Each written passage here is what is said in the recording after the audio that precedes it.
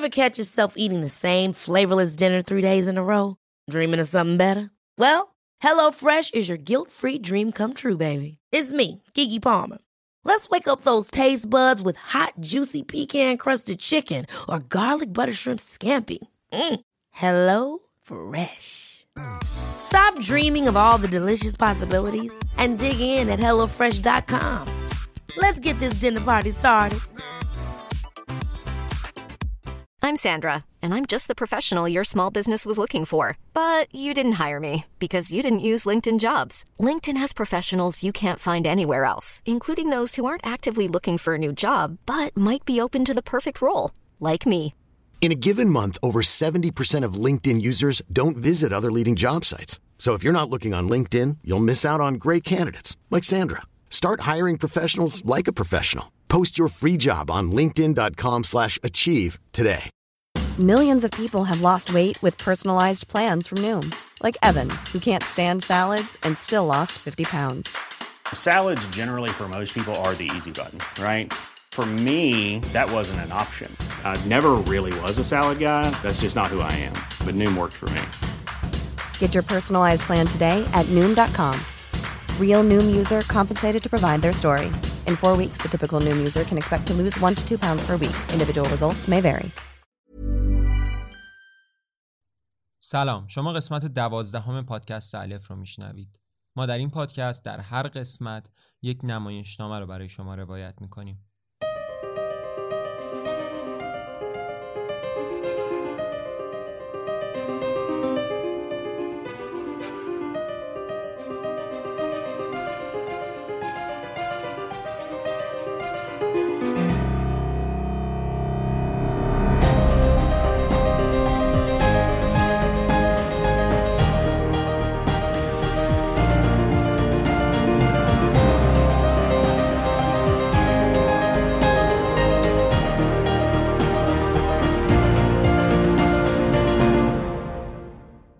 به قسمت آخر فصل اول پادکست الف رسیدیم و نمایشنامه مهم مکبث اثر ویلیام شکسپیر آخرین نمایشنامه‌ایه که در این فصل از پادکست خواهید شنید. خودم خیلی خوشحالم که تونستم از عهده ساخت یک فصل از دومین پادکستم بر بیام. شاید وقتی شروع می‌کردم خیلی خوشبین نبودم با این نظم و با این کیفیت بشه در کنار میدنایت کست یک پادکست دیگه ساخت. اما فکر میکنم پادکست الف تو فصل اول هم به اندازه کافی مخاطب داشت و هم به هدفی که من توی ذهنم در نظر گرفته بودم برای این پادکست رسیدیم و این بدون همکاری و کمک بچه‌هایی که روی نمایشنامه‌های این فصل زحمت کشیدن اصلا امکان پذیر نبود. آخر پادکست بیشتر درباره نویسنده‌های الف، خود پادکست و اینکه فصل بعدی قراره کی بیاد و چه برنامه‌هایی داریم صحبت میکنم. مکبث رو گوش کنید و تا آخرش با من بمونید. شکسپیر سال 1564 به دنیا اومده و 37 نمایشنامه از اون به جا مونده که این تعداد رو در حد فاصل سالهای 1590 تا 1613 نوشته. شکسپیر مکبث رو در سال 1606 نوشته که با این حساب جزو کارهای پایانی و دوران پختگی شکسپیر حساب میشه. شاید اعداد زیاد نتونم به ما بگن کجای تاریخیم، برای همین به نظرم اشاره به چند تا واقعه تاریخی میتونه به ما کمک کنه که بفهمیم دقیقاً داریم درباره چه زمانی حرف میزنیم. در سالی که شکسپیر مکبث رو نوشته، یوهانس کپلر سرگرم دفاع از مدل خورشید مرکزی بود و اولین قانون خودش یعنی چرخش سیارات در مدارهای بیضوی به دور خورشید رو نوشته و گالیله هم با کلیسا به مشکل خورده بود و 10 سال بعد از این تاریخ در سال 1616 محکوم میشه. همه این حوادث به ما میگه که روزگار شکسپیر روزگاری عجیب بوده. درست زمان یک تحول تاریخی در همه عرصه‌های علمی، فرهنگی و از همه مهمتر سیاسی. قبل از اینکه خوندن نمایشنامه رو شروع کنیم، اینو بگم که ما برای خلاصه نمایشنامه این قسمت تقریباً به تمام ترجمه‌های فارسی مکبث رجوع کردیم. البته ترجمه داریوش آشوری از انتشارات آگه رو منبع اصلی خودمون قرار دادیم و از ترجمه فرنگیس شادمان هم در کنارش خیلی استفاده کردیم. همه کسانی که مکبث رو ترجمه کردن از مترجمان بنام هستن و من فکر میکنم به عنوان یک خواننده نمایشنامه میتونیم ترجمه هایی که از مکبث شده رو کلاً به 2 قسمت و 2 دسته تقسیم کنیم. ترجمه هایی که در اونها سعی شده به کلمات و جملات شکسپیر کاملا وفادار باشند، مثل ترجمه فرنگیس شادمان، و ترجمه هایی که بیشتر سعی کردن جنبه ادبی شکسپیر رو به فارسی برگردونن و مکبث رو کلمه به کلمه ترجمه نکردن، مثل ترجمه استاد آشوری. مشکل اصلی هم اینه که در هر دو نوع این ترجمه ها بسیاری از جملات گنگ میشن و روانی متن از دست میره و شما گاهی برای فهمیدن یک جمله یا پاراگراف باید 2 یا 3 بار اون رو بخونید. کاری که ما در خلاصمون کردیم این بوده که هم سعی کردیم به متن وفادار بمونیم و هم تا حد امکان جزئیات رو جان اندازیم و لحن ادبی نمایشنامه رو هم حفظ کنیم. بسیار در کنار هم داشتن و از دست ندادن هیچ کدوم از اینها کار سختی بود و این کار سخت رو امیر تهانی برای این قسمت انجام داده که قبلا هم نمایشنامه سخت مدعا رو خلاصه کرده بود و واقعا هم زمان برد و وقت گذاشت روی مکبث تا به اون چیزی که می‌خواستیم برسه. پس تا جای ممکن سعی کردیم جملات کاملا روان باشن و با یک بار شنیده شدن فهمیده بشن و در این حال ویژگی‌های ادبی نمایشنامه رو هم حفظ کردیم. حالا اینکه با تمام این تلاش‌ها چقدر موفق بودیم، نکته‌ایه که شما باید بعد از شنیدن نمایشنامه به ما بگید. از اونجایی که توی این نمایشنامه با شخصیت‌ها و مکان‌های مختلفی مواجه میشید، اول از همه برخلاف روند همیشگی پادکست چند تا از این مکان‌ها و شخصیت‌ها رو معرفی می‌کنیم تا راحت‌تر نمایشنامه رو دنبال کنیم. اول از همه دانکن پادشاه اسکاتلنده و دانل بین و مالکم هم پسرانش هستن. خود اسکاتلند هم به چند تا قلمرو تقسیم میشه که ما در این متن اسم 3 تا قلمرو رو میشنویم: فایف، گلامس، کادور. هر کدوم از این قلمروها هم رئیس خودشون رو دارن که ما توی نمایشنامه اونها رو به اسم سپهسالار میشناسیم. داستان از جایی شروع میشه که سپاه نروژ به اسکاتلند حمله میکنه و مکدانلد سپهسالار کادور با اون همراه میشه و به دانکن پادشاه اسکاتلند خیانت میکنه. مکبث شخصیت اصلی داستان سپهسالار گلامسه و به همراه بنکو همرزمش سپاه نروژ و مکدانلد رو شکست میده. شخصیت دیگه‌ای که جایگاه محوری در نمایشنامه داره مکدافه که سپهسالار فایفه و از یاران مکبث در شکست سپاه نروژ و مکدانلد. اسمهای دیگه‌ای که میشنوید از اشراف زاده ها و بزرگ زادگان اسکاتلند هستند و یه شخصیت غیر اسکاتلندی و تاثیرگذار در نمایشنامه هم سیوارد فرمانده نظامی انگلیسه. به غیر از اینا هر سوالی درباره شخصیت‌ها، مکان‌ها، روایت خود نمایشنامه و قصه داشتید میتونید توی کامنت ها بپرسید. من اگر بتونم جواب میدم، اگر هم نتونم شاید به هر حال یه نفر پیدا بشه و بتونه جواب سوال شما رو بده. ممنون از این که الف رو گوش میکنید. بریم سراغ قسمت 12، قسمت پایانی فصل اول پادکست الف، شاهکار ویلیام شکسپیر، مکبث.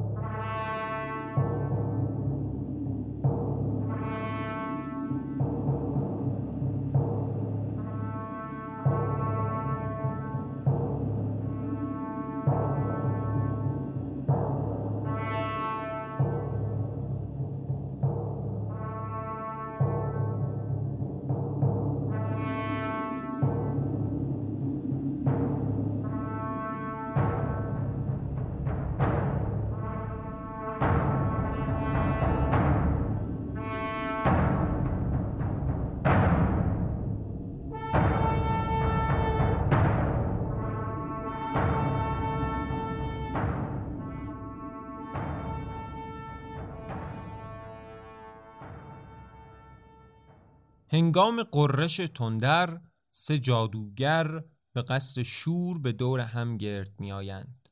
نخستینشان گوید دگربار کی گرداییم برای دیدار. دومی گوید آن هنگام که این غوغا شود آرام. یکی را بخت آید فراز و دیگری را رنج شود دراز. و سومی گوید آنگاه که خورشید شود پست و به پشت کوه اندر است. دوباره نخستین گوید کجا؟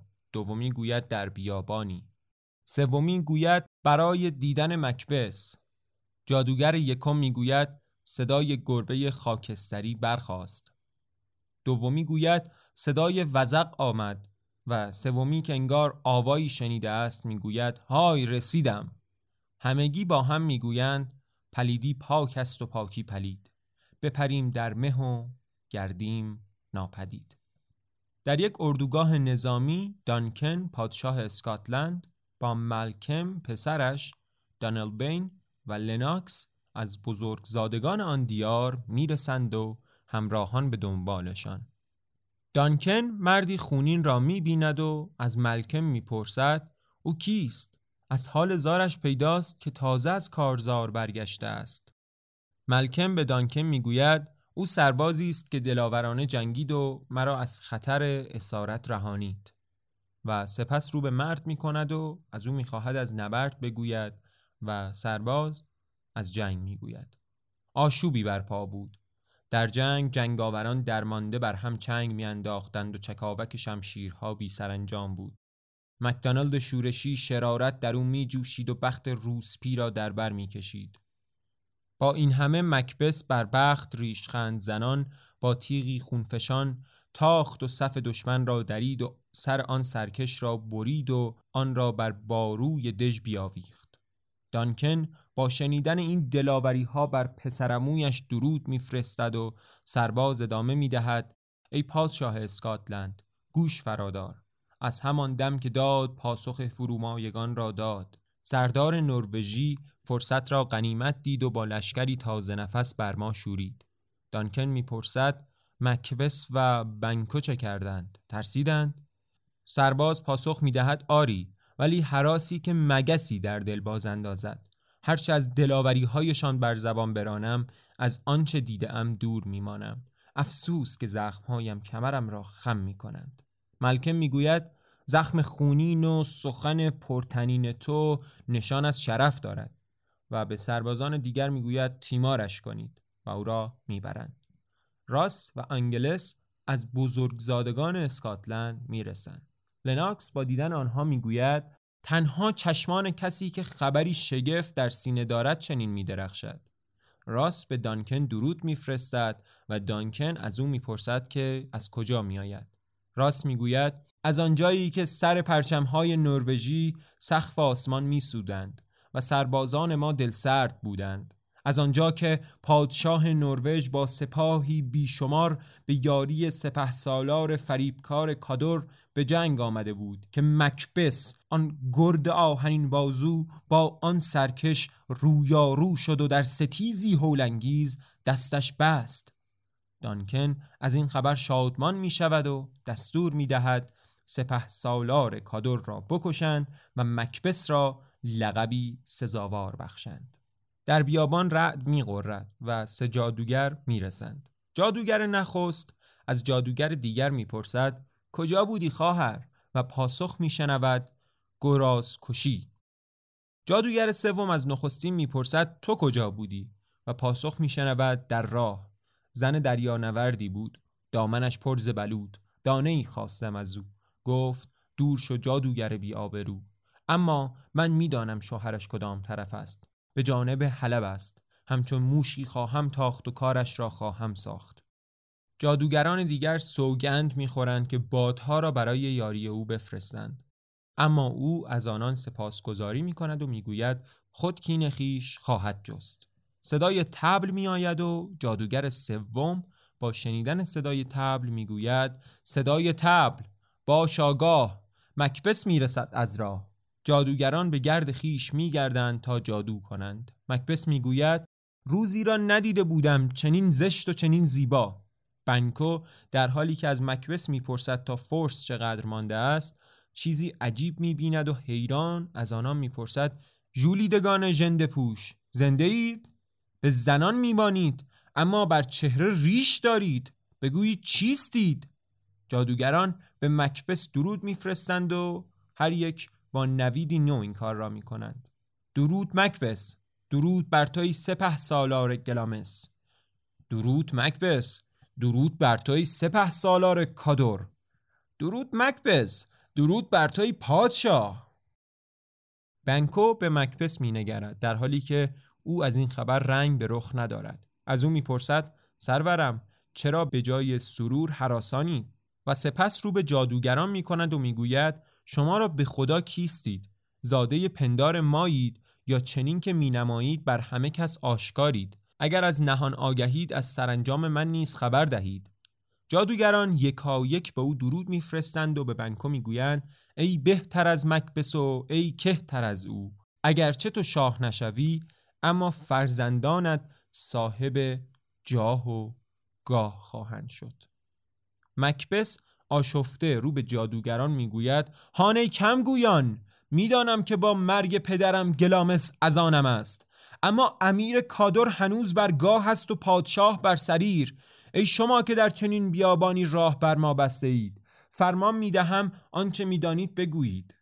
جادوگران ناگهان ناپدید میشوند. بنکو و مکبث به سان کسانی که به ناگاه از خواب پریشانی برخاستند دیده ها و شنیده های خود را واژه به واژه و لحظه به لحظه برای هم بازگو می کنند تا آنکه راس و آنگس را می بینند که به پیشواز آنان می آیند. راس به مکبث می گوید خبر ظفرت به پادشاه رسید و او درباره نبردهای دلاورانه شنید. پیکانیست پی در پی می رسند و از بیباکیت به او خبر می برند. چشمه های خوشی در او جوشان است و چون نمی داند چه بگوید خاموش است. آنگس نیز به مکبث و بنکو میگوید که آمده اند آنان را به پیشگاه شاه برند و سپس با لقب سپهسالار کادور به مکبث درود میفرستند. بنکو با خود میگوید نکند شیاطین هم راست بگویند. مکبث نیز حیرت زده میپرسد که در حالی که هنوز سپهسالار کادور زنده است او چگونه میتواند بر جایش بنشیند. آنگس در پاسخ از رأی شاه میگوید و سرانجام سپهسالار خیانتکار که جان در پی آز خواهد داد. مکبث به زمزمه با خود میگوید سپهسالار کادور و سپهسالار گلامس بزرگترین هنوز در پی است و رو به آنگس و راس میکند و با صدای بلند از آنان تشکر میکند و آهسته به بنکو میگوید آنچه چندی پیش پنداری بود اکنون آشکار شد و من سپهسالار گلامس و کادور شدم. تو نیز نمی اندیشی که شاید پسرانت شاه شوند؟ بنکو پاسخ می دهد اگر به سخنانشان دل ببندی چشم بر تخت شاهی خواهی دوخت. سربازان سپاه سیاهی گاه راست می گویند تا ما را به سوی تباهی بکشانند و سپس به سمت راس و آنگس می رود. مکبث با خود می گوید آنچه پیش آمد به داستان پادشاهان میماند. این وسوسه نه خوب است و نه بد. اگر بد است چرا با نیکبختی هم همراه بود؟ و اگر نیک است این چه اندیشه های هراسناکی است که من بیباک را در بر گرفته است؟ ترس های رویارو کجا و خیال های هولناک کجا؟ اندیشه های جنایت که اکنون جز وهمی نیست هستیم را میلرزانند. مکبث از گردش اندیشه های شوم در سرش شرم دارد و آنها را واپس میراند و از خود نمیداند. چند بار بنکو او را به حلقشان میخواند اما گویی او نمیشنود تا اینکه سر بر میگرداند و به آنان میپیوندد و آهسته به بنکو میگوید در باب آنچه دیده ایم نیک بیندیش تا زمانی با هم سخن بگوییم. بنکو با روی باز میپذیرد و هر 4 نفر به پیشگاه شاه میروند. در فورس و در اتاقی از کاخ در شیپورها دمیده می شود و دانکن پادشاه اسکاتلند و پسرش ملکم، دانلبین و لناکس و دیگر یارانشان وارد می شوند. دانکن از ملکم سرانجام سپهسالار کادور را جویا می شود و اینکه آیا اعدام شده است یا نه. ملکم پاسخ می دهد کسانی که بر این کار گمارده بودیم هنوز باز نگشتند، اما هستند کسانی که مرگ او را دیدند. میگویند به خاری فرو افتاده بود و به زاری خواستار بخشش بود.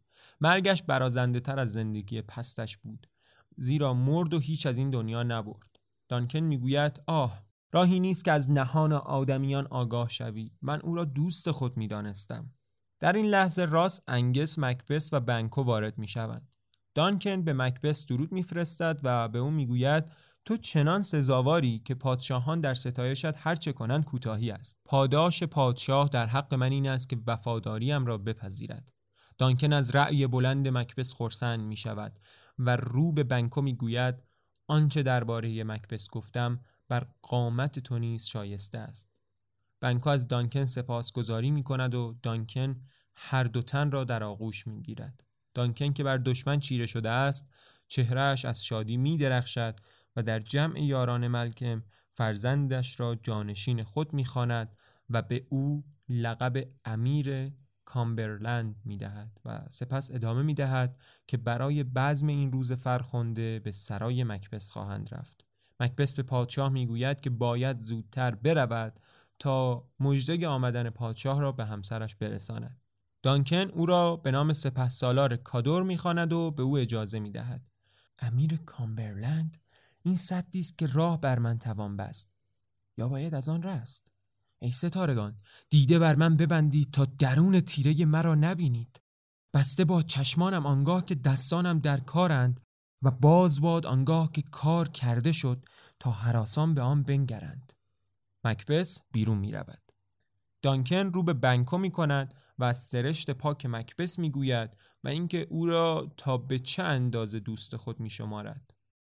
در برابر کاخ مکبث همسر مکبث تنها ایستاده است و نامه‌ای در دست دارد. لیدی مکبث نامه را می‌خواند. در روز پیروزی ره بر ما بستند، به آدمیان نمی‌مانستند، آیند و روند روزگار را می‌دانستند. چون خواستم از سرنوشت خیش بیشتر پرسم، از پیش چشمم برخاستند. از گفت ایشان در شگفت بودم که یاران پادشاه به پیشواز رسیدند و مرا به نام سپهسالار کادور خواندند. اینک تنها پادشاهی مانده است.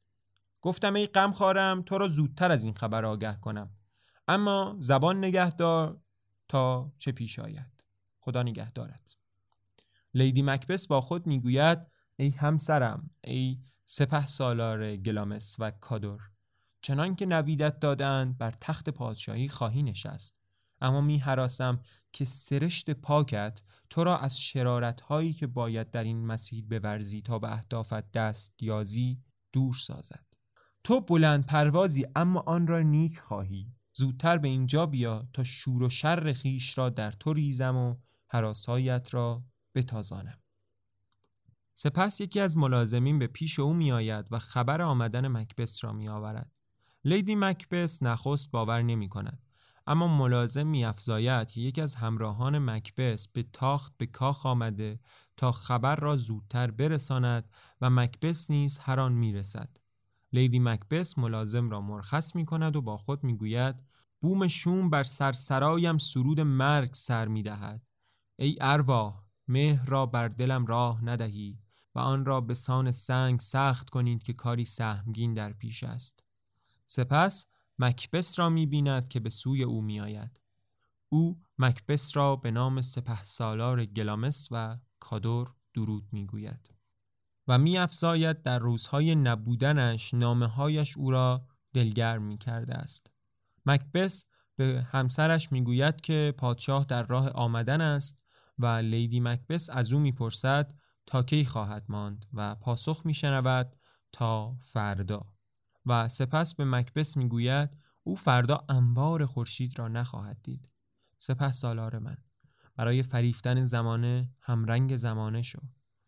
چون گل بنمای اما چون ماری در زیر آن بمان. کار امروز را به من بسپار و تو پادشاهی کن. مکبث از همسرش می‌خواهد که در زمانی دیگر به این گفتگو بپردازند و لیدی مکبث نیز از او می‌خواهد تا آرام باشد و چهره دگرگون نکند. در شیپورها دمیده می شود و دانکن، ملکم، بنکو و دیگر یاران و ملازمانشان به سرای مکبث می رسند. دانکن و بنکو درباره هوای دلپذیر کاخ زیبای مکبث با هم سخن می گویند که لیدی مکبث را می بینند. دانکن از او برای این میهمانی سپاسگزاری می کند. لیدی مکبث می گوید آنچه از دستش برمی آید در برابر جان‌نثاری های سرور این سرا هیچ است و می افزاید که همواره دعاگوی پادشاه خواهد بود. دانکن از او می پرسد که مکبث کجاست و از او می خواهد دستش را بگیرد و او را به پیش مکبث ببرد و با هم به درون کاخ می روند. در تالار ضیافت حاضر است. مهمانان به دور میز جمع شدند و خوراک می خورند و مکبث بیرون از تالار ایستاده است و تنها همه مهمانان شنیده می شود. مکبث با خود می گوید اگر می توانستم به یک باره کار او را بسازم و کام روا گردم در دم ضربتی بر او می زدم. اما داد روزگار چنان است که همان جام شرابی که به زهر آلوده این به کام ما می ریزد. او در اینجا آسوده است. من هم از خیشان اویم و هم از بندگانش و در اینجا میزبان هم. از دیگر سو او چنان خوشخوست که اگر خونش بر زمین ریزد فرشتگان آسمان نیز به دادخواهی برخواهند خواست. آه که بلندای توانم از آنچه خواهانم کوتاه‌تر است. سپس لیدی مکبث را می‌بیند و از حال مهمانان می‌پرسد. لیدی مکبث از او دلیل غیبتش را جویا می‌شود و به او می‌گوید پادشاه انتظارش را می‌کشد. مکبث به همسرش می‌گوید اکنون که پادشاه مرا جاهی نو بخشیده نیکتر است که آن را نگاه دارم نه آنکه آن را برباد دهم. لیدی مکبث خشمگین میگوید چه شده؟ آرزوهایت در خواب است و دلیریت خمار؟ چرا از رسیدن به آنچه در دل داری میترسی؟ از این پس عشقت را چنین میشمارم، در گفتار سخت و در کردار سست. مکبث پاسخ میدهد من دل نبردهای مردانه دارم نه این. لیدی مکبث میافزاید پس از مردی برای والاتر شو، همان کسی شو که این نامه ها را برایم نوشت. نیک میدانم که تو گرفتار نیکی هایش گشته ای، اما سوگند خود نشکن، بند از خیش بیفکند و رها گرد. مکبث درمانده میپرسد و اگر نشد؟ لیدی مکبث پاسخ میدهد چگونه نشود؟ تو تنها دست به کار شو، دانکن شب خوب خواهد خفت. من به یاری شراب خرد نگهبانانش را میرو بایم تا آنان بار گران گناه مرگ شاه را بر دوش کشند. مکبث نقشه همسرش را ادامه میدهد. من با خنجر پاسبان او را میکشم. آیا همه نخواهند گفت کار آنان است؟ لیدی مکبث میگوید چرا که نه، وقتی ما فغان سر دهیم. مکبث مصمم شده و میگوید من آماده‌ام و رو به همسرش میافزاید چهرت این نقاب قلبت را خندان کن تا خواهش‌های درونیت پنهان شود.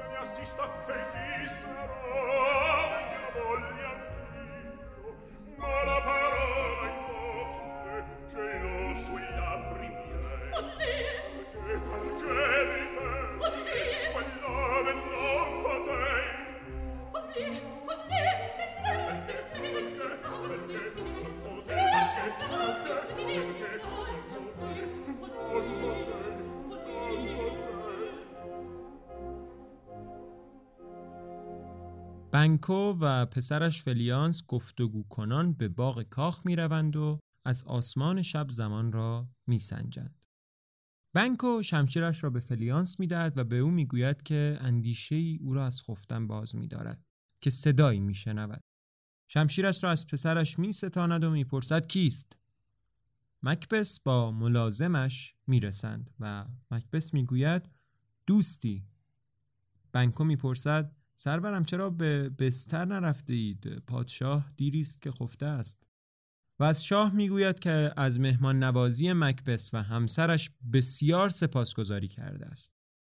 مکبث از او تشکر میکند و بنکو ادامه میدهد که دیشب نیز بار دیگر خواب جادوگران را دیده است. مکبث میگوید که دیگر به آنان نمیاندیشد، اما اگر او زمانی فرصت داشت آماده است در این زمینه سخن گویند.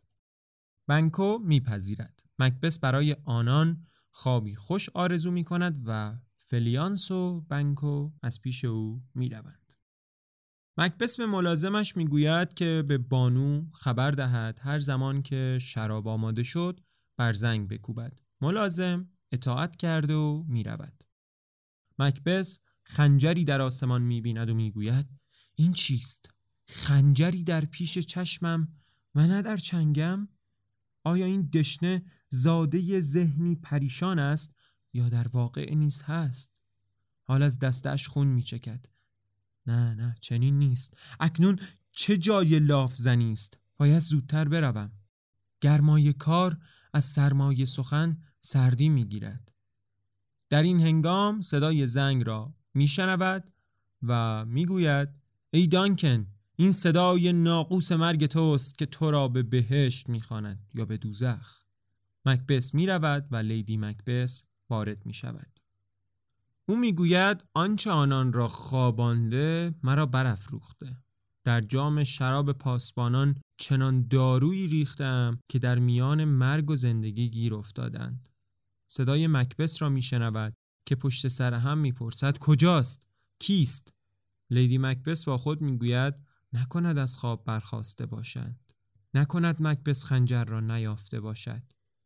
مکبث با دستانی خونین به پیش همسرش میآید. مکبث به او میگوید که کار را تمام کرده است. سپس از او میپرسد صدایی نشنیدی؟ لیدی مکبث پاسخ میدهد تنها ناله بوفی. مکبث هراسان میگوید من صدایی از دومین اتاق شنیدم و میپرسد در دومین اتاق چه کسی خوابیده است؟ و پاسخ میشنود دانل بین. مکبث به دستان خود مینگرد و میگوید چه هولناک. و نگران میافزاید در خواب کسی خندید و دیگری فریاد زد جنایت.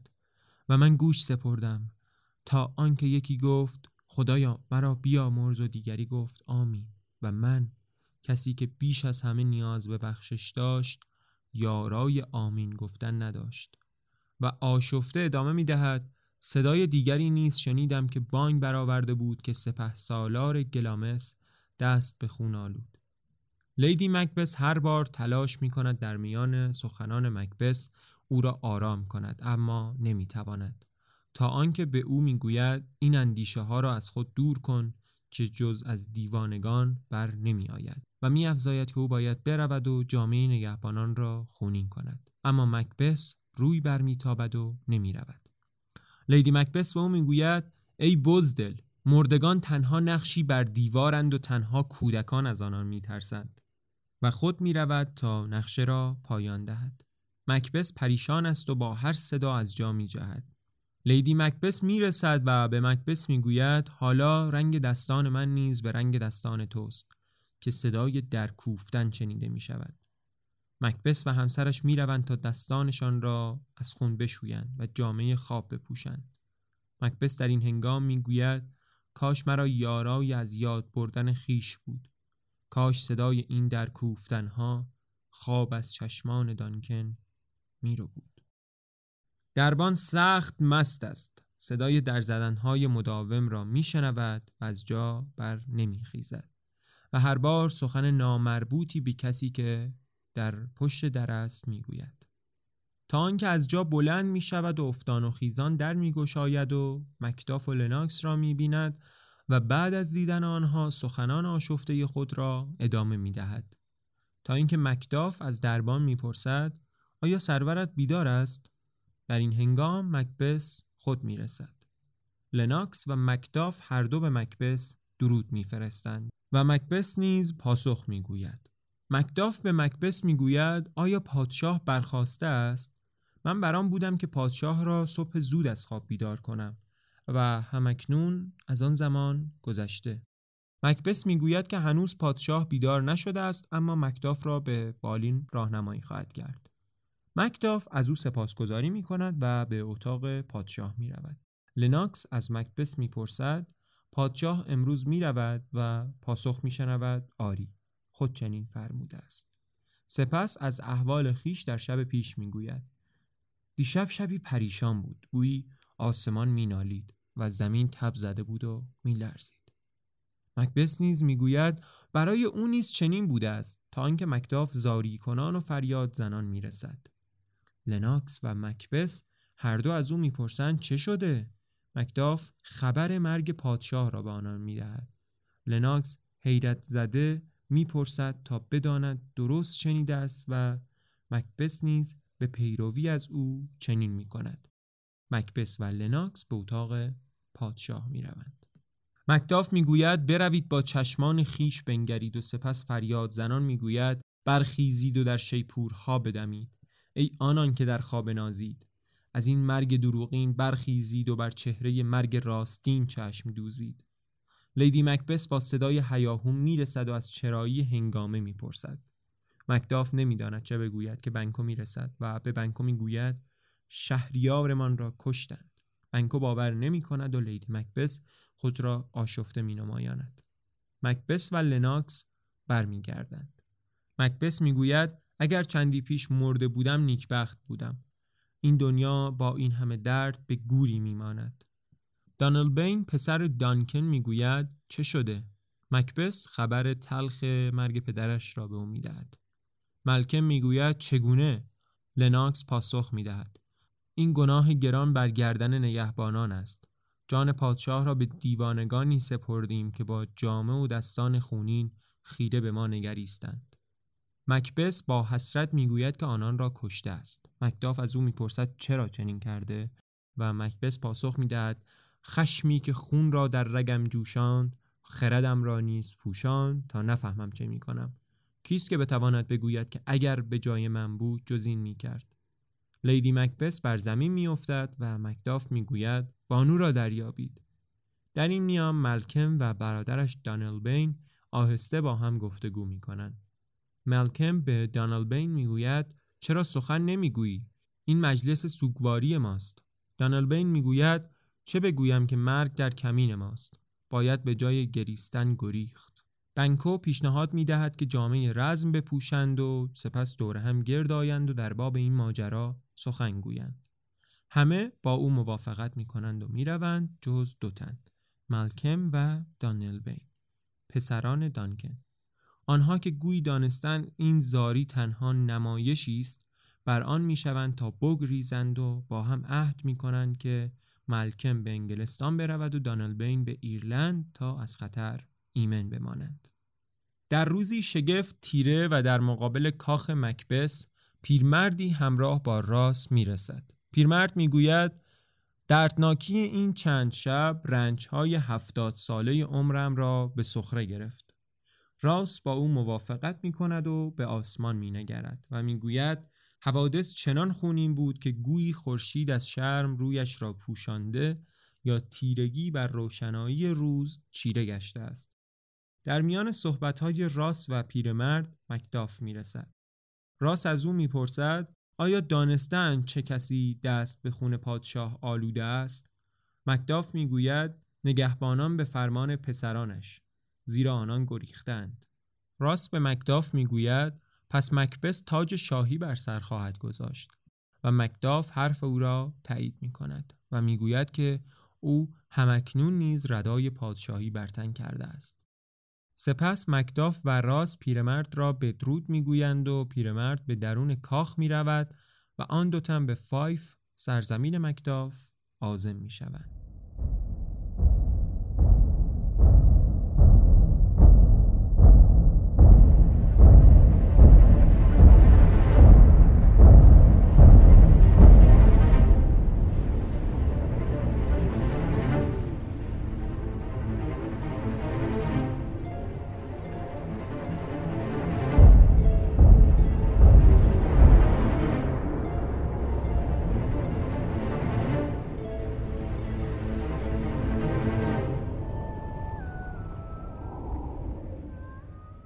در تالار اصلی کاخ پادشاهی بنکو تنها ایستاده است و با خود میگوید تو اکنون هر آنچه هستی که پیشتر نویدت داده بودند. مبادا برای به چنگ آوردن این جاه گناه بسیار کرده باشی.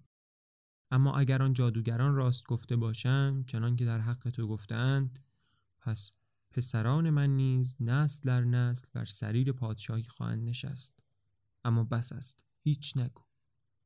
با صدای شیپور، مکبث و لیدی مکبث هر دو با جامه‌ای شاهوار همراه با لناکس، راس و دیگر ملازمان و همراهان میرسند. مکبث و همسرش هر دو با روی خوش به بنکو خوش آمد میگویند. بنکو عازم سفری است و در کاخ نیز بزم پادشاهی برپاست.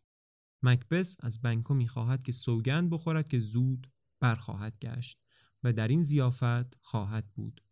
بنکو میگوید که در این امر کوتاهی نخواهد کرد. مکبث می‌افزاید که هنگام برگشتنش باید درباره اداره حکومت و پسران شورشگر دانکن سخن گویند و بعد از بنکو خداحافظی می‌کند و دیگر یارانش را نیز بدرود می‌گوید و از آنان می‌خواهد که خود را به مهمانی برسانند. همه می‌روند به جز 2 تن، مکبث و خادمش. مکبث به خادمش می‌گوید آنان را نزد من بیاور و خادم می‌رود. مکبث با خود می‌گوید هراس از بنکو جانم را می‌مکد. او هم دلیر است و هم هوشیار. به یاد دارم آنگاه که آن خواهران از پادشاهیم گفتند، او خروشید و خواست از آینده او نیز بگویند تا آنکه به او مژده دادند پسرانت وارث پادشاهی خواهند بود و اگر چنین باشد من برای خوشامد فرزندان بنکو خون ریختم. چنین مباد. سرنوشت برخیز و با من بستیز. در این هنگام 2 مرد خشمگین از بنکو به نزد مکبث می آیند. مکبث از آنان می پرسد که آیا درباره سخنانش نیک اندیشیدند و می افزاید آیا اکنون فهمیدند که شوربختی و خواریشان در زندگی به خاطر وجود بنکوست؟ هر 2 مرد سخن مکبث را تایید می کنند و مکبث ادامه می دهد آیا توان ستاندن جانش را دارید؟ یکی از آن 2 مرد پاسخ می دهد من چنان از زجر زندگیم در رنجم که میخواهم کینه خود را از دنیا بستانم و مرد دیگر نیز سخن او را تایید میکند. مکبث میگوید من نیز چون شما به خون بنکو تشنه‌ام. هرچند میتوانم او را از میان بردارم اما مهر یارانم مرا از این کار باز میدارد. پس شما را برگزیدم تا یاریم کنید. هر 2 مرد میگویند در خدمت او خواهند بود. مکبث ادامه میدهد دلاوری از چهره شما میتابد. یادتان باشد که او باید شب و در جایی دور از قصر کشته شود به همراه پسرش فلیانس. همچنین از این ماجرا نباید گردی بر دامن من بنشیند و سپس به آنها میگوید که بروند اما زیاد دور نشوند تا خبرشان کند.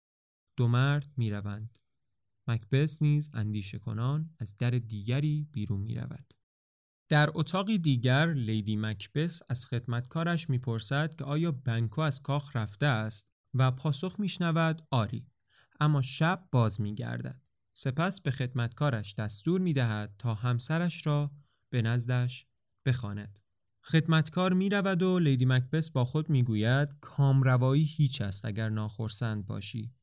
مکبث میرسد. لیدی مکبث از او میپرسد چرا چنین آشفته اید؟ آنچه را که چاره‌ای ندارد باید از یاد برد.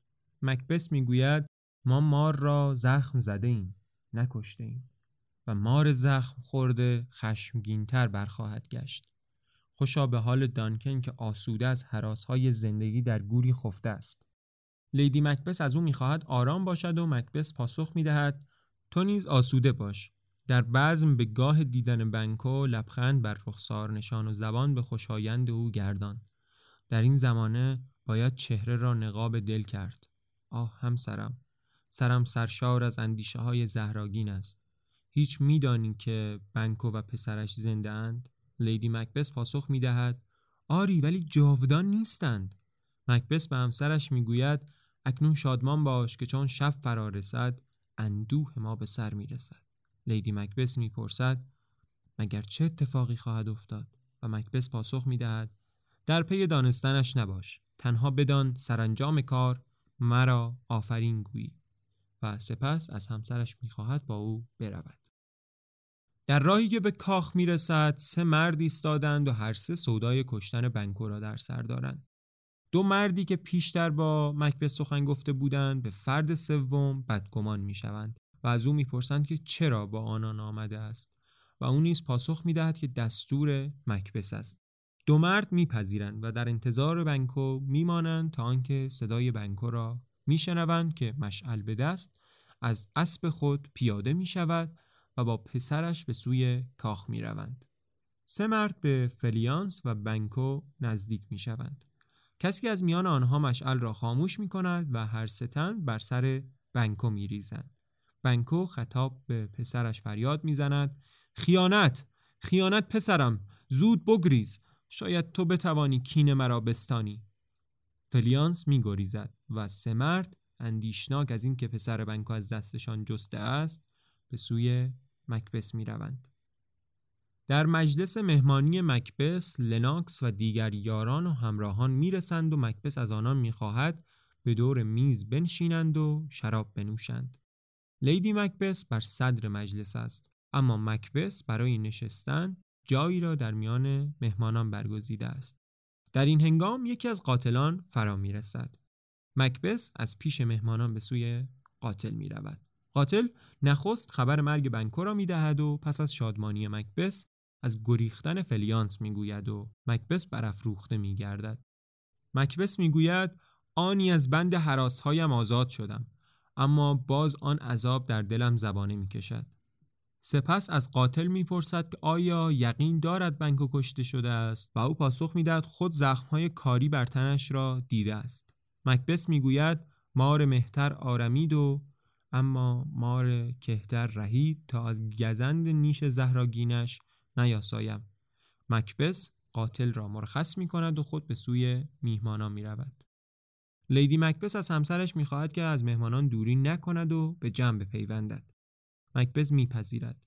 لناکس از مکبث میخواهد که بنشیند. مکبث رو به جمع میکند و میگوید که جای بنکو در این ضیافت خالی است و امیدوار است اتفاقی برای او رخ نداده باشد. زمانی که میخواهد بنشیند شگفت زده میگوید که دور میز جای خالی نیست. لناکس جای خالی به او نشان میدهد. مکبث ناگاه در آنجا شبح خونالود بنکو را میبیند و میخروشد: چه کسی چنین کرده است؟ مکبث در برابر دیدگان مهمانان با روح سخن میگوید و او را از خود دور میکند. راست از همه میخواهد که برخیزند و بروند و پادشاه را تنها بگذارند.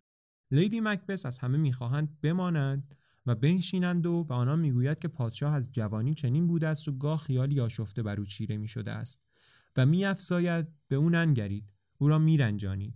و سپس آرام به مکبث میگوید: آیا تو مرد نیستی؟ مکبث پاسخ میدهد: آری هستم، چنان مردی که به منظره‌ای مینگرد که شیطان توان دیدنش را ندارد. لیدی مکبث به او پاسخ میگوید: چه میگویی؟ اینها همه نقش ترس توست. مگر تو نبودی که از دشنه‌ای در هوا میگفتی که تو را به پیش دانکن میخواند؟ هراس‌هایت به داستانی میماند که مادری با آن کودکانش را میخواباند. به چه مینگری؟ مکبث درمانده است. نمیتواند درباره آنچه میبیند سخنی بر زبان براند یا آن را به کسی بنمایاند. شبح ناپدید میشود. لیدی مکبث به همسرش میگوید: دیوانگیت مردانگیت را روبوده؟ مکبث میگوید: از دیرباز اگر مردی زخمی گران بر تن داشت میمرد، اما اکنون مردگان از دیار مرد برمیخیزند. شگفتا. لیدی مکبث میکوشد خویشتن‌داری کند و از مکبث میخواهد که بنشیند. مکبث نیز آرام گشته و میگوید: ناگاه از یاد بردم کجایم. دوستان من نگران نشوید، من چندی است ناخوشم و نزدیکانم نیز میدانند. سپس جام شراب را به دست میگیرد و از یارانش میخواهد به شادی همگان بنوشند که ناگاه شبح باز میگردد. مکبث دیوانه‌وار به هوا چنگ میازد تا شبح را از خود دور سازد. لیدی مکبث باز میکوشد مهمانان را آرام کند. مکبث خطاب به شبح میگوید: من مرد میدانم، من ببر هیرکانم، من از هیچ چیز نمی هراسم. رخ بگردان، هر آنچه میخواهی شو، جز این که هستی. به زندگی برگرد، اما به نبرد من میا. دور شو، دور شو. شبح ناگهان ناپدید می شود و مکبث شادمان می گردد. لیدی مکبث به زمزمه به همسرش می گوید: آفرین، عیشمان را تباه کردی. مکبث می گوید: در شگفتم که چگونه چنین منظری رنگ از چهره من برد، اما سرخی رخسار شمایان هنوز برجاست. راس میپرسد کدام منظر؟ لیدی مکبث از همسرش میخواهد چیزی نگوید و از مهمانان نیز میخواهد در ترک مجلس بشتابند. مکبث آشفته است و با خود سخنانی زمزمه میکند. از لیدی مکبث میپرسد چه وقت از شب است؟ همسرش پاسخ میدهد آنگاه که شب و روز در گیر و دارند، آنگاه که ندانی شب است یا روز. مکبث به همسرش میگوید که مکداف نیز به مهمانی نیامده است. همسرش از او میخواهد کسی را نزد او بفرستد و مکبث نیز میگوید آری خواهم فرستاد، اما پیش از آن پگاهان به پیشگاه خواهران جادوگر خواهم رفت. باید از چند و چون آینده بپرسم. اکنون که در دریای خون غرقم دیگر جای ایستادن نیست. باید پیشتر رفت. لیدی مکبث از او میخواهد که با او بیاید و بخوابد. مکبث میگوید آری میخسبم. ترس من از تازه کاری است. باید پخته تر شوم. در بیابان 3 جادوگر میآیند تا هکیت خدای جادوگران را ببینند. جادوگر نخست به هکیت میگوید چرا خشمگینی؟ و هکیت میخروشد که چرا بی حضور او مکبث را از سرنوشت خیش آگاه ساختند و به آنان میگوید آماده باشید که مکبث هر آن میرسد و از آینده میپرسد. خود را به 1000 افسون بیارایید و چنان کنید که با آرزوجویی خرد را خرد شمارد و ترس و مرگ را هیچ انگارد. برای آدمی زادگان بزرگترین دشمن ایمن انگاشتن خیش است. هکیت می رود و جادوگران نیز از پیش می روند. One size fits all seems like a good idea for clothes until you try them on. Same goes for healthcare. That's why United Healthcare offers flexible, budget-friendly coverage for medical, vision, dental, and more. Learn more at uh1.com. Hiring for your small business? If you're not looking for professionals on LinkedIn, you're looking in the wrong place. That's like looking for your car keys in a fish tank. LinkedIn helps you hire professionals you can't find anywhere else, even those who aren't actively searching for a new job but might be open to the perfect role. In a given month, over 70% of LinkedIn users don't even visit other leading job sites. So start looking in the right place. With LinkedIn, you can hire professionals like a professional. Post your free job on linkedin.com/achieve today. در جایی از اسکاتلند لناکس و یکی دیگر از اشرافزادگان اسکاتلند دیدار می کنند. لناکس به او میگوید که به درستی اندیشه‌هایش پی برده است و سپس با لحنی استهزاء‌آمیز و با تمسخر میگوید دانکن را پسرانش کشتند زیرا گریختند و بیگمان بنکو را نیز هنگام گردش دیدگاه شبش پسرش کشته است زیرا او نیز گریخت. جگر مکبث نیز از مرگ دانکن سخت سوخت، مگر نگهبانان فرومایه را در دم نکشت. شنیدم مکداف نیز از اسکاتلند گریخته است و مکبث نیز بسیار خشمگین است. شما میدانید کجاست؟ مکداف را میگویم. اشرافزاده پاسخ میدهد پسر دانکن در انگلستان مهمان ادوارد پادشاه آن دیار است و مکداف نیز آنجاست تا از ادوارد لشکری از روی کینه‌جویی گرد آورد و به سوی مکبث بیاورد. امید دارم در این کار پیروز شود. پادشاه نیز چنان از این خبر برآشفته است که در کار لشکرآرایی است. لناکس نیز برای پیروزی مکداف آرزو می کند و هر دو می روند.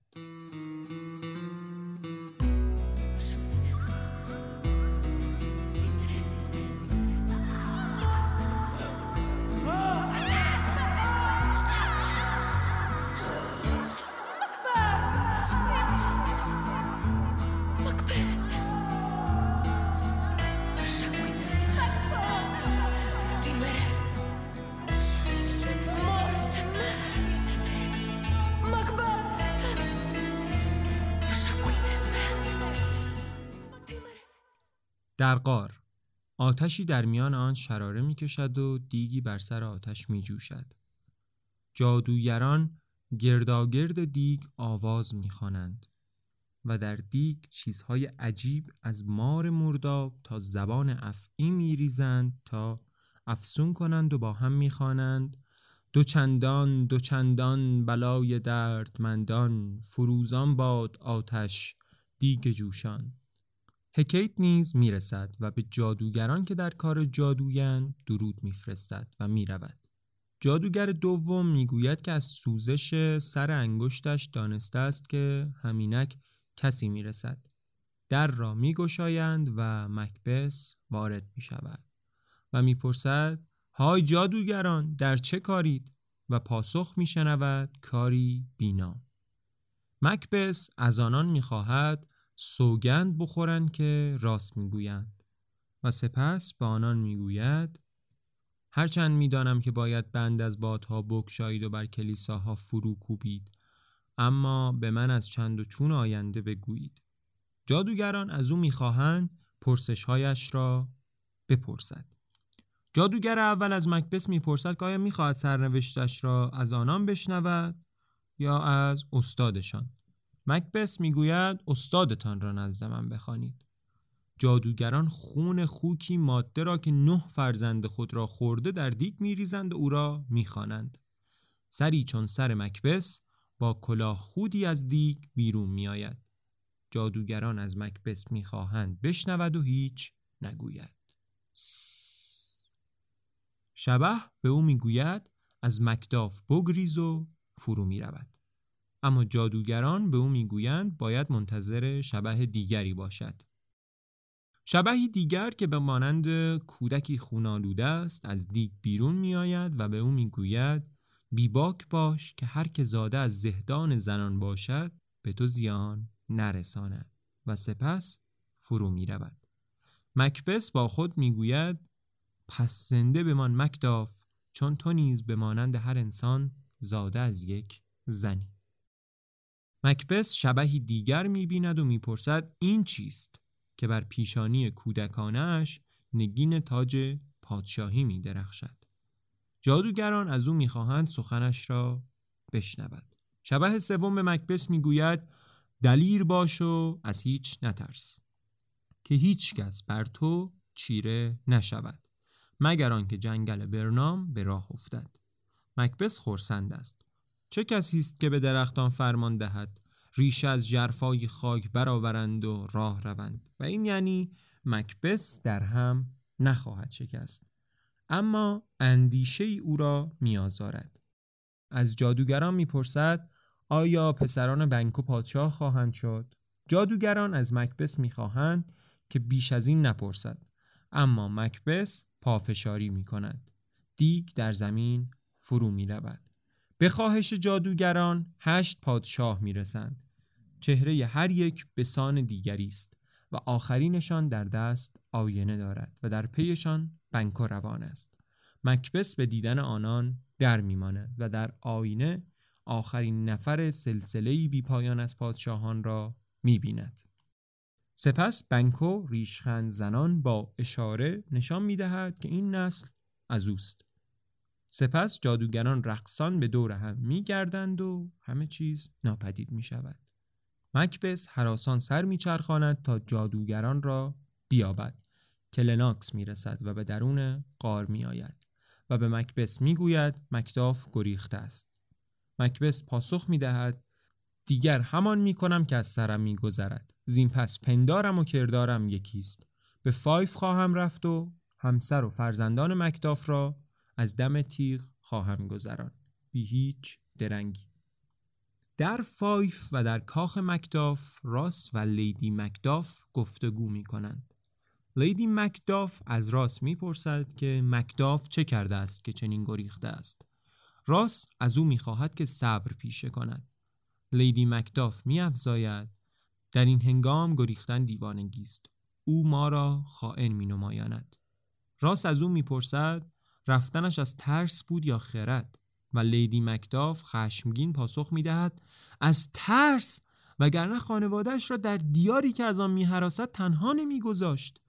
راس از او می‌خواهد خویشتن‌دار باشد، زیرا مکداف خردمند است و می‌داند که چه کند و از روزگار فسرده‌ای می‌گوید که هراس با هستی آدمی درآمیخته و او را گزیری برای گریز نیست. سپس لیدی مکداف را بدرود می‌گوید و می‌رود. لیدی مکداف پسرش را می‌بیند و به او می‌گوید بدون پدر چگونه خواهی زیست؟ پسر پاسخ می‌دهد چون پرندگان، هر آنچه به دست آورم می‌خورم. و باز مادرش می‌پرسد از دام نمی‌ترسی؟ پسر پاسخ می‌دهد برای پرندگان کوچک دام نمی‌گسترند، اما پدر نمرده است، زیرا اگر مرده بود تو میگریستی. مادر میگوید عجب هم خردی و هم زیرک. پسر میپرسد پدر خائن است؟ مادر تایید میکند. پسر باز میپرسد خائن کیست؟ مادر پاسخ میدهد آنکه پیمان ببندد و آن را بشکند. باز میپرسد سرانجامش چیست؟ مادر پاسخ میدهد مردان شریف او را به دار میآویزند. پسر میگوید چه بیخردند خائنان که اگر گرد میآمدند میتوانستند مردان شریف را براندازند. مادر از سخن فرزند لبخند میزند و میگوید چه یاوه ها که به هم میبافی پسرک. ناگاه پیکی به پیش لیدی مکداف میرسد و از او میخواهد که کودکان خود را بردارد و بگریزد و خود سراسیمه میرود. لیدی مکداف میگوید به چه گناهی باید بگریزم؟ به کجا؟ اما اکنون به یاد میآورم که در این دنیا ستم ستوده است و نکویی نکوهیده. قاتلان وارد میشوند. لیدی مکداف میپرسد کیستید؟ آنان از او میپرسند که شوهر خائنش کجاست؟ لیدی مکداف پاسخ میدهد امیدوارم در چنان جایی پلید نباشد که چون تویی بتواند به آن راه یابد. پسرک نیز فریاد زنان به قاتلان میگوید دور شوند، اما قاتلان در برابر چشمان مادر پسرک را میکشند. لیدی مکداف نیز زاری کنان و زجر زنان میدود و قاتلان نیز به دنبال او میرود. در برابر کاخ ادوارد پادشاه انگلستان، مکداف و مالکم پسر دانکن ایستادند و مکداف به مالکم درباره اسکاتلند میگوید. اسکاتلند ویرانه است که هر دم بر خیل سوگوارانش افسوده می شود. تنها تیغ آخته می تواند اسکاتلند را از مکبث برهاند. مالکم با خود می اندیشد که نکند زاری مکداف بازی مکبث باشد برای فریفتن و کشتنش و از مکداف می خواهد که نشانه‌ای برای راستی خیش بیاورد. مکداف که گویی خود را باخته است ناباورانه میگوید که تنها در اندیشه میهنی است که خونخواری بر او فرمان میراند. مالکم از او میپرسد پس چرا خانواده‌اش را رها کرده؟ مکداف از اینکه مالکم درباره او چنین میاندیشد برمیآشوبد. مالکم از مکداف میخواهد از او نرنجد که هرچه میکند برای حفظ خیش است و اضافه میکند بسیاری میخواهند که مرا در جنگ مکبث یاری کنند، اما هرچه میاندیشم میفهمم که کسی چون من نمیتواند بر تخت پادشاهی نشیند، زیرا شهوترانم و هیچگاه از میلم به زنان کاسته نمیشود. مکداف به او میگوید که هرچند شهوترانی نکوهیده است، اما در اندرون میتواند با زنان بسیار توسن شهوت خیش را رام کند و باز شاه بماند. مالکم میگوید در من آزی سیری ناپذیر نیز هست و میخواهم هرچه زمین و جواهر در اسکاتلند است از صاحبانش بستانم و از آن خود کنم. مکداف نیز این بار برافروخته تر به او میگوید آز شمشیر پادشاهان را به قصد خون مردم تیز میکند. با این حال سرزمین اسکاتلند فراخ است و تو میتوانی آتش آزت را فرو بنشانی. مالکم میگوید من فضیلتی نیز ندارم، نه خویشتن دارم نه دادگر دارم، آیا سزاوار پادشاهیم؟ مکداف نیز میخروشد و فریاد زنان میگوید تو نه شایسته پادشاهی هستی و نه سزاوار زیستنی. بیچاره مردمانی که چشم به آمدنت دوخته بودند تا به مانند پدرت بر آنان پادشاهی کنی. مالکم به مکداف میگوید که او را با این سخنان میآزموده است و او از این آزمون پیروز به در آمده است و می‌افزاید که مکبث تاکنون دست به نیرنگ‌های بسیاری زده تا او را به چنگ آورد و بکشد و همینک دانسته است که مکداف از شمار آنان نیست و به مکداف میگوید که به کمک پادشاه انگلستان سپاهی برای یورش به مکبث گرد آورده است. مکداف از این گفته شادمان می شود. در این هنگام پزشکی از کاخ بیرون می آید. مالکم از پزشک می پرسد که پادشاه چه زمانی از کاخ بیرون می آید. پزشک به او می گوید که پادشاه در کار شفای بیمارانی است که پزشکان درمانی برای دردهایشان ندارند و اکنون بیرون می آید. پزشک می رود و مالکم از او سپاسگزاری می کند. مکداف حیرت زده می پرسد این چه بیماری است؟ و مالکم پاسخ می دهد این از فضیلت‌های پادشاه است که بیماران درمانده را با دعا درمان می کند و او توانایی پیشگویی نیز دارد. مالکم و مکداف راس را می‌بینند که به پیش آنان می‌آید. به او درود می‌فرستند و مکداف از راس درباره اسکاتلند می‌پرسد. راس می‌گوید مردم داغ بر داغ می‌افزایند و اسکاتلند دیگر نه مادر ما که گور ماست و زندگی نیک مردان به اندازه گلی کوتاه است. مکداف و مالکم از این خبر اندوهگین می‌شوند.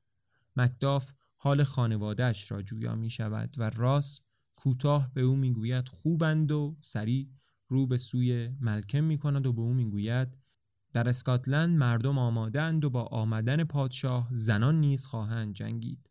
مالکم از این خبر خرسند می‌شود و می‌گوید سپاهی رزماور اینک به فرمان اوست. راس به مالکم میگوید ای کاش میتوانستم خبر خوشحال کننده‌ای بدهم، اما در سینه‌ام خبری سوزناک است. مکداف میپرسد درباره چه کسانی؟ راس پاسخ میدهد از این خبر همگان به جای اشک خون میبارند، اما بیشتر از آن توست. مکداف از او میخواهد زود خبر را بگوید و راس از فرجام خونین خانواده او میگوید. مکداف از این خبر در هم می شکند و خشم جانش را فرا می گیرد. هر بار می پرسد تا بفهمد درست شنیده است و هر بار روایت راس از فاجعه هولناکتر و سوزناکتر می شود. مالکم که خشم خروشان مکداف را می بیند به او می گوید با انتقام دردت را درمان کن. مکداف می گوید آری چنین خواهم کرد، ولی از یاد نخواهم برد که چگونه و برای چه کسی کشته شدند. من آنان را تنها و بیپناه رها کردم. آیا آسمان پیکر خونینشان را دید و صدای زجه‌هایشان را دید و هیچ نکرد؟ سپس آرزو می کند که با مکبس روبرو شود و با او بستیزد. مالکم از او می خواهد با هم به نزد پادشاه روند و به او بدرود گویند و سپاه را به سوی دژ مکبس ببرند.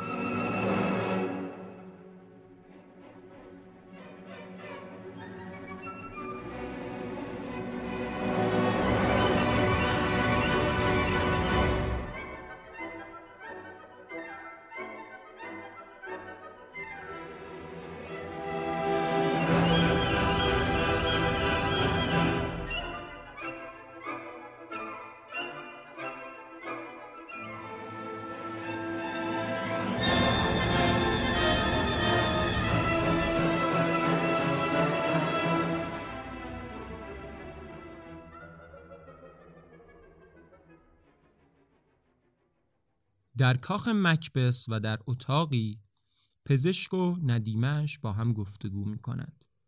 پزشک به ندیمه میگوید که 2 شب است که مراقب لیدی مکبس بوده است، اما هیچگاه او از تخت بلند نشده است و از او میپرسد که آیا او نیز چیزی ندیده است. ندیمه میگوید از آن هنگام که شهریار به نبرد رفته دیدم که بانو از تخت برمیخیزد، کاغذی برداشته و چیزی در آن می‌نویسد و همه این کارها را گویی در خواب می‌کند. پزشک شگفت زده می‌شود و از او می‌پرسد که آیا سخنی نیز می‌گوید؟ هرچند ندیمه به پرسش او پاسخ مثبت می‌دهد، اما می‌گوید که لیدی مکبس سخنانی بر زبان جاری می‌کند که او نمی‌تواند آنها را بازگو کند و هرچه پزشک پافشاری می‌کند ندیمه حرفی نمی‌زند. لیدی مکبس در برابر بهت پزشک و ندیمه شمع به دست وارد اتاق می شود. بر تخت می نشیند و دستانش را برای شستشو بر هم می ساید. ندیمه پزشک می گوید او زمان بسیاری را صرف چنین کاری می کند. پزشک وامانده است و نمی داند چه بگوید. لیدی مکبس ناگهان بانگ بر می دارد که لکه خونی دیگر، لکه‌ای دیگر. ترس، چه ترسی؟ چه کسی میتواند ما را بازخواست کند؟ اما چه کسی میدانست پیرمرد این همه خون در بدن دارد؟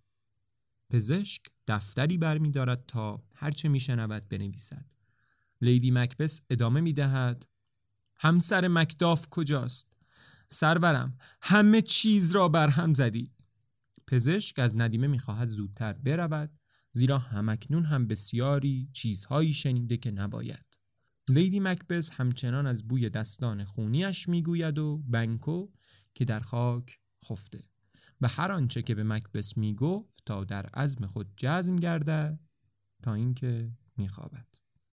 ندیمه و پزشک هر دو افسوس میخورند و پزشک به او میگوید که لیدی مکبث به کشیش بیشتر نیاز دارد تا پزشک و دیگر کاری از او ساخته نیست.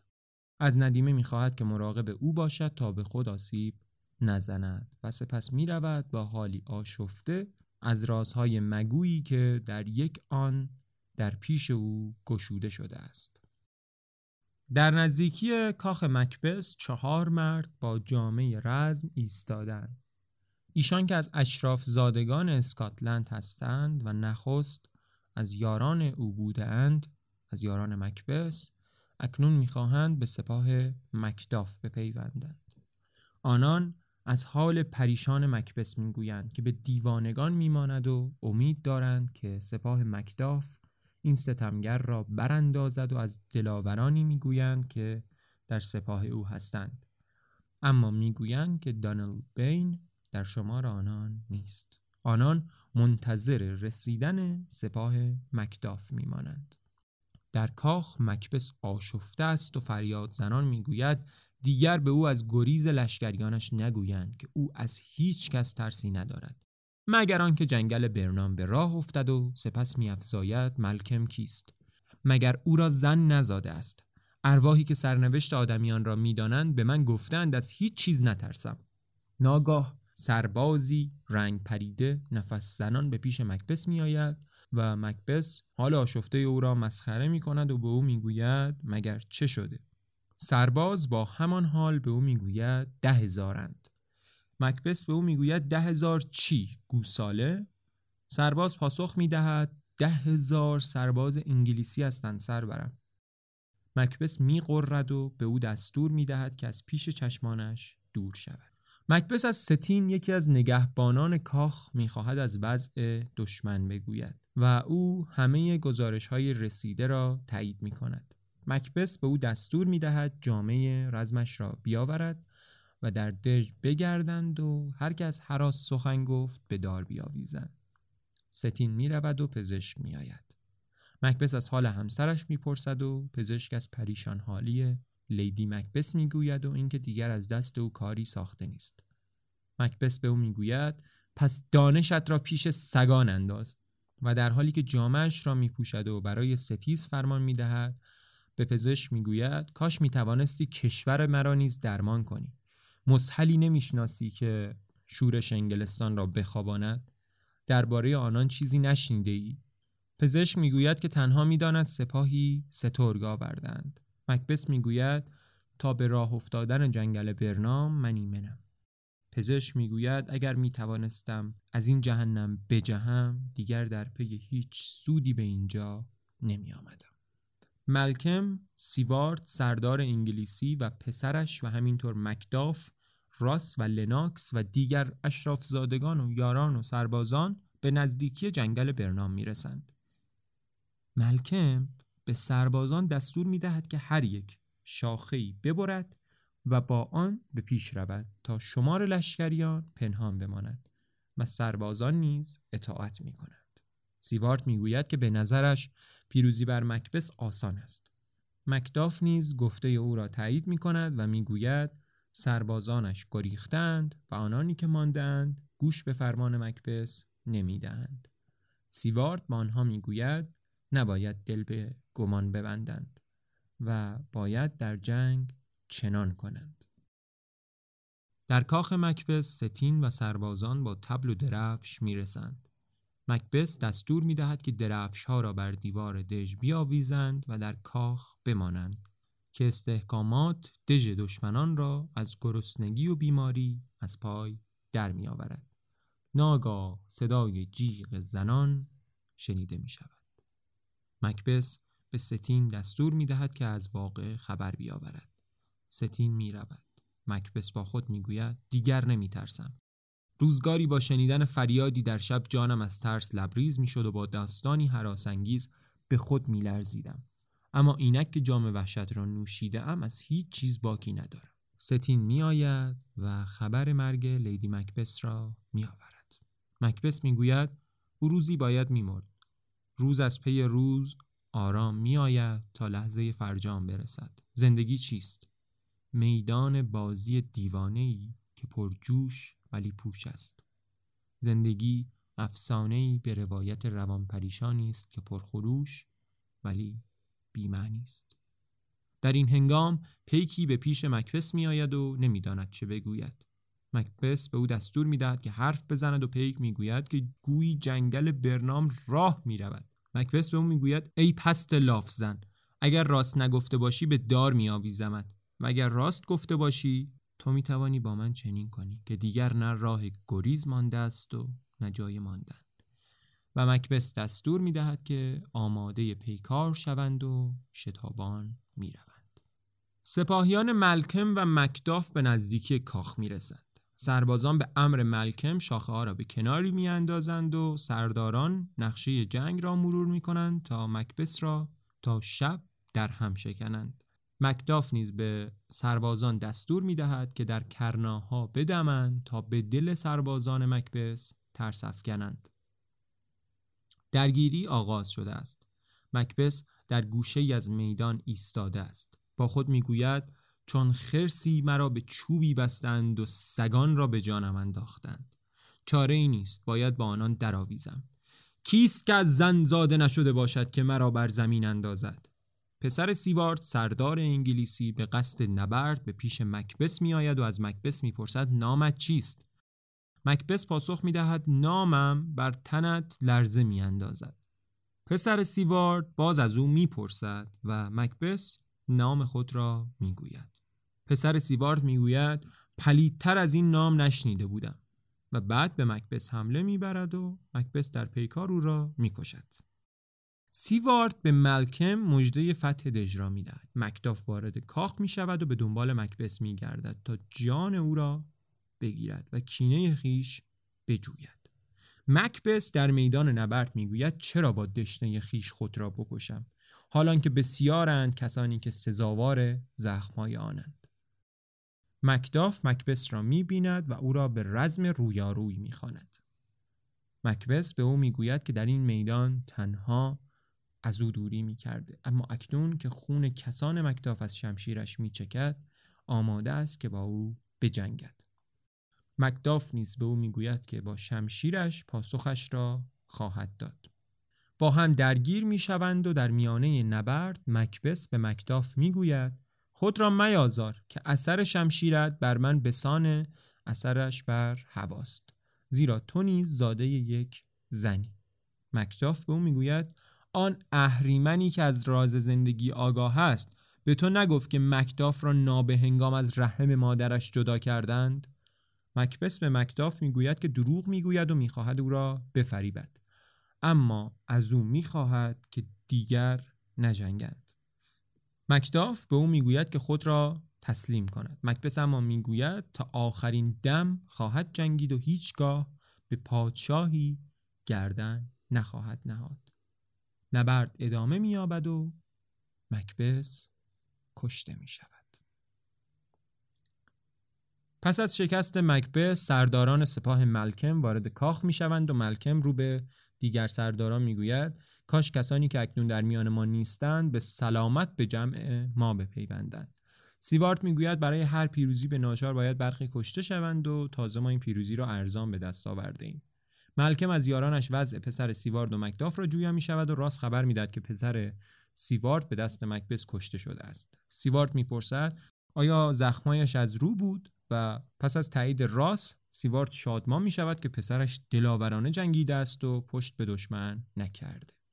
مکداف با سر بریده مکبث به جمع آنان می پیوندد و به پادشاه درود می فرستد و می گوید که دوران آن ستمگر به پایان رسیده است. همه با هم به ملکم پادشاه اسکاتلند درود می گویند. صدای شیپور پیروزی شنیده می شود. ملکم از همه سپاسگزاری می کند و به سرداران لقبی تازه می‌دهد و دستور می‌دهد آنانی که از ستم مکبث گریختند برگردند و گناهکاران را کیفر دهند و سپس از همه می‌خواهد که به بزم تاجگذاری او بپیوندند. همه می‌روند و آهنگ شیپور شنیده می‌شود.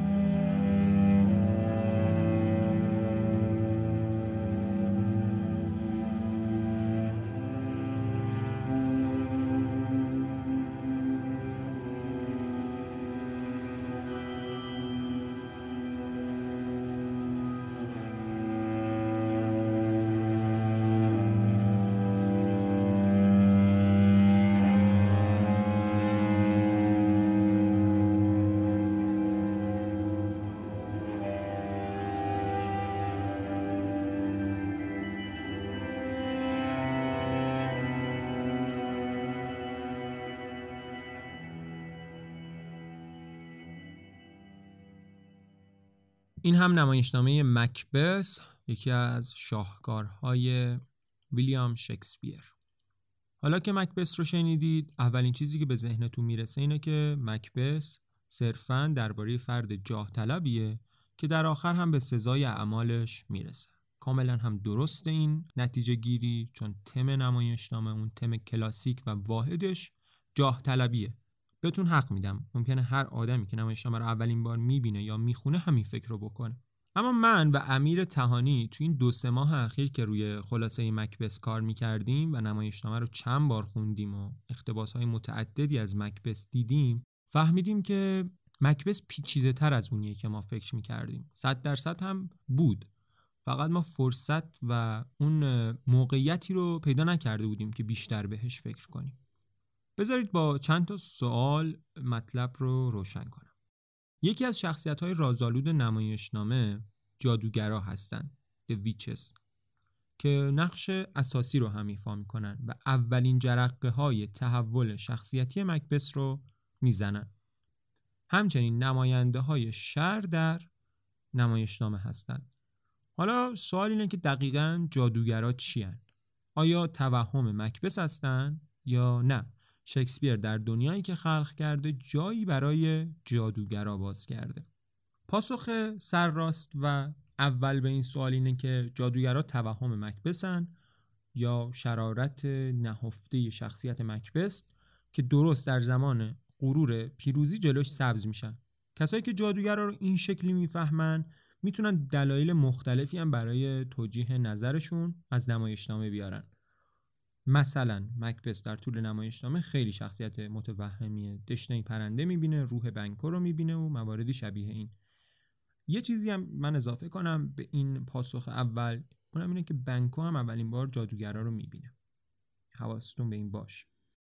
حالا بیایم یه جور دیگه و از یه زاویه دیگه جادوگرا رو بررسی کنیم. بیایید ببینیم که چقدر پیشبینی‌های جادوگرا درست از آب در اومده. اینکه مکبث پادشاه و فرمانروای کادور میشه تا حدودی میتونیم بگیم که مکبث در تحققش عاملیت داشته و زیاد پیشبینی عجیب و غریبی نبوده. ولی درباره راه افتادن جنگل چی، یا درباره مکداف و چیزی که درباره زهدان زنان گفتند و کسی که میتونه برای مکبث خطر آفرین بشه. پیشبینی بعدی که جالب تره درباره پسران بنکو. هرچند که اول به نظر میرسه که ملکم پسر دانکن به پادشاهی میرسه، اما اگر دقت کنیم جادوگرا دقیقاً نمیگن که بعد از مکبث پسر بنکو پادشاه میشه و اگر باز بیشتر توجه کنیم این روالیه که در تفسیر همه پیشبینی‌هاشون هم برقرار بوده. خلاصه که همه پیشبینی‌های جادوگرا محقق میشه جز یه دونه که تعلیق ماجراست و ما هیچ وقت نمیفهمیم که آیا پسران بنکو هم پادشاه میشن یا نه. حالا بر فرض اینکه همه پیشبینی‌های جادوگرا محقق بشه چه چیزی ثابت میشه؟ اون وقت مشخص میشه که جادوگرا که نماینده شر هستند وجود عینی در جهان شکسپیر دارن و سرنوشت بشر هم به دست اونهاست. و با این نتیجه مکبث خیلی هم آدم متوهمی نیست و اتفاقا از راز جهان که شر هولناک و سهمگینه آگاه شده. و این یعنی نمایشنامه مکبث علاوه بر این که درباره یک شخصیت جاه طلب و مغروره و این پیام رو خیلی واضح میرسونه، پیامی عمیق‌تر هم داره. با این نگاه نمایشنامه مکبث به ما میگه که پیشران تاریخ همین نیروهای شر هستن. حالا تصمیم بر این که اینا نمادینن یا نه با شما و با مخاطب. هر کسی میتونه نتیجه گیری و برداشت خودش رو داشته باشه. به هر حال نمایشنامه خیلی نمایشنامه مهم و بزرگیه. خیلی اون رو از دید لیدی مکبث بررسی میکنن، خیلی اون رو روایتی استعاره‌ای از تاریخ میدونن و همه اینا جای تفکر داره و این نگاه‌های متفاوت و برداشت‌های متفاوت خاصیت مخاطب در برخورد با یک اثر هنری هستند. حالا شما هم حتما به این قضیه فکر کنید و به ما بگید برداشت شما از مکبث چیه؟ چه نکته توش بیشتر توجهتون رو جلب کرد و یا اینکه بگید با کدوم یک از این برداشت‌هایی که اینجا مطرح شد بیشتر موافقید. در دنیای سینما 4 اقتباس وفادارانه و معروف از مکبث ساخته شده. کارگردانایی که از مکبث اقتباس کردن خودشون از آدم‌های خیلی مشهور و معروف و کاردرست تاریخ سینما به حساب میان. اون 4 اقتباس: مکبث اورسون ولز 1948، سریر خون کوروساوا 1957، مکبث پولانسکی 1971 که جریان ساختنش رو توی اپیزودهای پولانسکی میدنایت کست تعریف کردم و جدیدترین مکبث هم مکبث جاستین کرزل که ساخته سال 2015 است. من به شما دیدن مکبث پولانسکی و سریر خون کوروساوا رو پیشنهاد میکنم. پولانسکی تقریبا خود نمایشنامه رو به فیلمنامه تبدیل کرده و شما میتونید دیالوگ‌های شکسپیر رو بشنوید توی اون فیلم و سریر خون کوروساوا هم یک اقتباس بسیار عمیق و خارق‌العاده از مکبثه که مطمئنم از دیدنش پشیمون نمیشید. اقتباس کوروساوا به اون برداشت دوم ما از جادوگرا خیلی نزدیکه. امیدوارم که از نمایشنامه و توضیحات بعدش و قبلش لذت برده باشید و خیلی ممنون که تا اینجا همراه آخرین اپیزود فصل اول الف هستید. اگر حمایت شما نبود، اگر حضور کسانی که به صورت کاملا داوطلبانه تو این 10 ماه همراه من بودن نبود، واقعا الف به اینجا نمیرسید و من نمیتونستم این پادکست رو اینقدر منظم روز اول هر ماه منتشر کنم، اونم به مدت 10 ماه. 2 ماه پادکست الف اپیزودی منتشر نخواهد کرد و آبان و آذر ما اپیزود جدید نداریم، اما در شبکه‌های اجتماعی پادکست الف که آدرسشون در توضیحات اپیزود هست، مطالب جانبی و تکمیلی 10 تا نمایشنامه‌ای که توی این فصل کار کردیم رو منتشر می‌کنیم. پس برای باخبر شدن از تاریخ پخش و اپیزودهای فصل بعد، حواستون به اینستاگرام، توییتر یا تلگرام پادکست الف باشه. اگر پادکست الف رو دوست داشتید و لذت بردید ازش، اون رو برای دوستانتون بفرستید. این تنها راه تبلیغ پادکسته و باعث افتخار ماست که شما بقیه رو تشویق کنید این 12 اپیزود رو بشنون. دیگه کسی که تا اینجا این قسمت رو شنیده به نظرم شنونده وفادار و ارزشمند پادکست الفه که ما افتخار داریم که مخاطب ماست. ترجیح میدم اینجا واقعا اسم همه بچه‌هایی که از اول با من کار کردن یه بار دیگه در این لحظات آخر فصل اول بهتون بگم و ازشون تشکر کنم.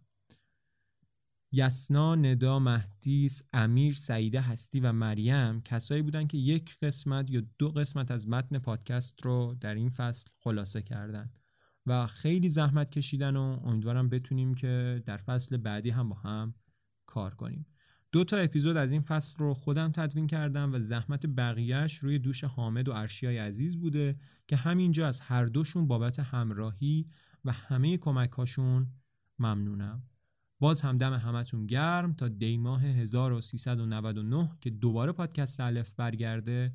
این نقش ماند از قلمت یادگار عمر.